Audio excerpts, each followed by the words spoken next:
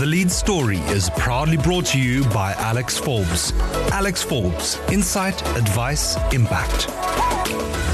Welcome back to the Business Report. In the Lead Story this evening, the energy sector in Namibia is one that is receiving much attention. And of course, the extractive part of that is the one that's being developed. But the one that's been in country for a very long time has been the retail energy sector. And joining us now on the Business Report is Adell Samuelson, the General Manager of Puma Energy Namibia. Adell, welcome back to the show. Hi, Gary. Thank you for having me again on your show. Appreciate it. Now, you had a briefing to media in general a few weeks ago where you sort of outlined long-term planning and short-term planning for the Puma Group. Perhaps just give us a little bit of background for those not familiar with the Puma brand. You guys are a major player on the African continent. Yes, indeed. So, we are currently operating in 17 countries in Africa and still expanding in some countries. Despite people believing we are still a t-shirt brand or a sport brand.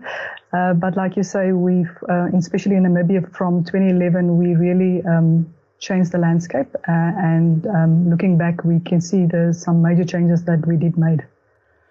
Now, of course, energy provision is essential to the growth of any economy, and we see a lot of bullishness towards Namibia's medium and long-term prospects in terms of serious economic development.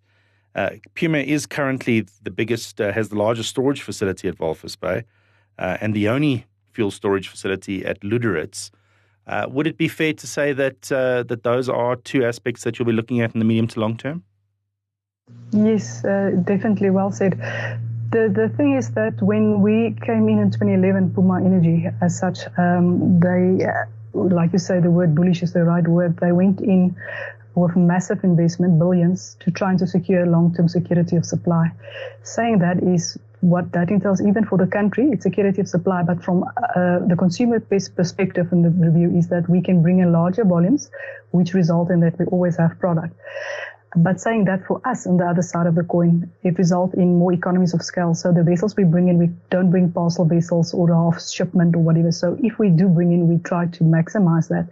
So being in a regulated market, yes, at the retail pump, sometimes the consumer don't see the benefit, but we try to roll this benefit of the economies of scale and the efficiencies to our commercial customers.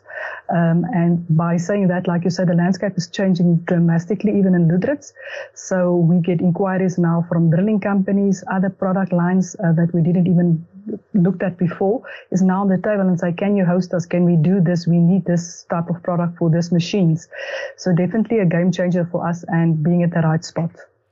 Now, when we spoke last year, one of the big initiatives that was announced was the idea of renewable energy being a part of the energy mix being used by Puma Energies.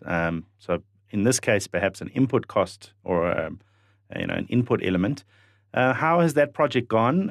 According to the briefing, you guys are doubling down in terms of providing renewable energy mix into your service stations. Yes, indeed. So we are continuing with all the solar projects. So where we can, we go on solar. Where we see initiatives, we do that. Even we're extending that to our commercial customers. So we call it all arms project. So you're just not offering fuel. We are trying to offering fuel, lubricants, the whole concept. And like you say, with new energies, we can't stay behind. We need to look at alternatives. Some people saying, Adell, you're working for a fuel company. You have to sell fuel. But we can't get stuck in the old model of thinking of fossil fuels and the remain. So yes, we are expanding. The market, I must admit, Gary, that it gets tough on solar. As you can see, the Chinatown, the car in the corner, everyone, the banks are very eager to give financing. So the market's getting tighter, so I'm going to admit. But the prospect that we give is we give to customers not only whether they offer solar or new energies, we say, listen, we can offer you X, Y, Z. So it's like more for us, it's a package deal. And with that, there comes the financing. You don't have to go to the bank. We do this for you. After X years, this belongs to you. So yeah, we give it another spin, but the market getting tough out of there, but still we're trying to pursue this eagerly. Talking about tough markets, we've seen a huge price inflation pressure on consumers at the fuel pumps. And of course, what that does tend to do sometimes is lead to decisions being made to travel less, use the vehicles less, find other more cost-effective ways of getting around. And, of course, that hurts volumes for you guys. But ultimately, where it seems to hit the hardest is often in rural environments where the volumes are pretty low to start with, and access to fuel is more of a strategic decision than a profitable one. Tell us a little bit more about your ambitions in the rural areas of Namibia, where you have many service stations. Yes. So the government put a moratorium on retail licensing because we could see clearly in the market the last few years that there's mushroom of service stations. So you would go into the town that has more service stations than churches, I always joke. And that is a real dilemma for the dealers. It's not as such for the oil company, but now on the end you have 5 dealers with, your staff complement your costs, your operational costs. So the cake is, as we say, is just getting half. So the government did a good call there and say, listen guys, no, enough. Where we will give you a license is where there's nothing, or where there's really a need. And like you say, who wants to venture out now in nowhere or somewhere where there's nothing? Because the cost is still the same. So we lobbying now the government for like a concept where there's a rural concept that we call it, so that you can go in with a lower, the concept is now still confidential, but it's a lower concept that investment cost, like you said, because it will not be my worthwhile. And on the end, I'm working for an international company. I have investors and stakeholders. I can't just, like you said, put up something that's not worthwhile. But we really want, one of our key things is like our logos and slogan is like driving future energies. But with that as well, we have to go into the future and look after people as well. So we have now embarked on we identified 5 places where no one wants to go, basically. We do a traffic car count where we see what is going on. If we invest, but like you say, the volumes are small, but we will get there. So, but we feel more it's a social responsibility. We are doing the right thing. And hopefully, in a year's time, I can tell you, listen, we have managed to build XYZ. But yes, that's definitely part of our main focus this year. Well, we have seen worldwide and increasingly in Namibia as well, is retail fuel retailers changing the business model slightly from just worrying about putting fuel into cars and becoming more of a general retailer and becoming a convenience center.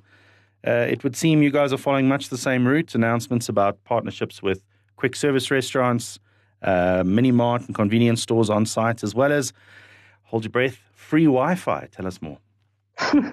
Yes. So yes, you're right. You're rightly saying that we have to look after alternatives. Like in the old days, really, it was like selling fuel, Bob Shankle, here we go, we're all good. And like I had a quick ship. Remember when we were young and it was just a Coke fridge on the forecourt? Yes, definitely it changed.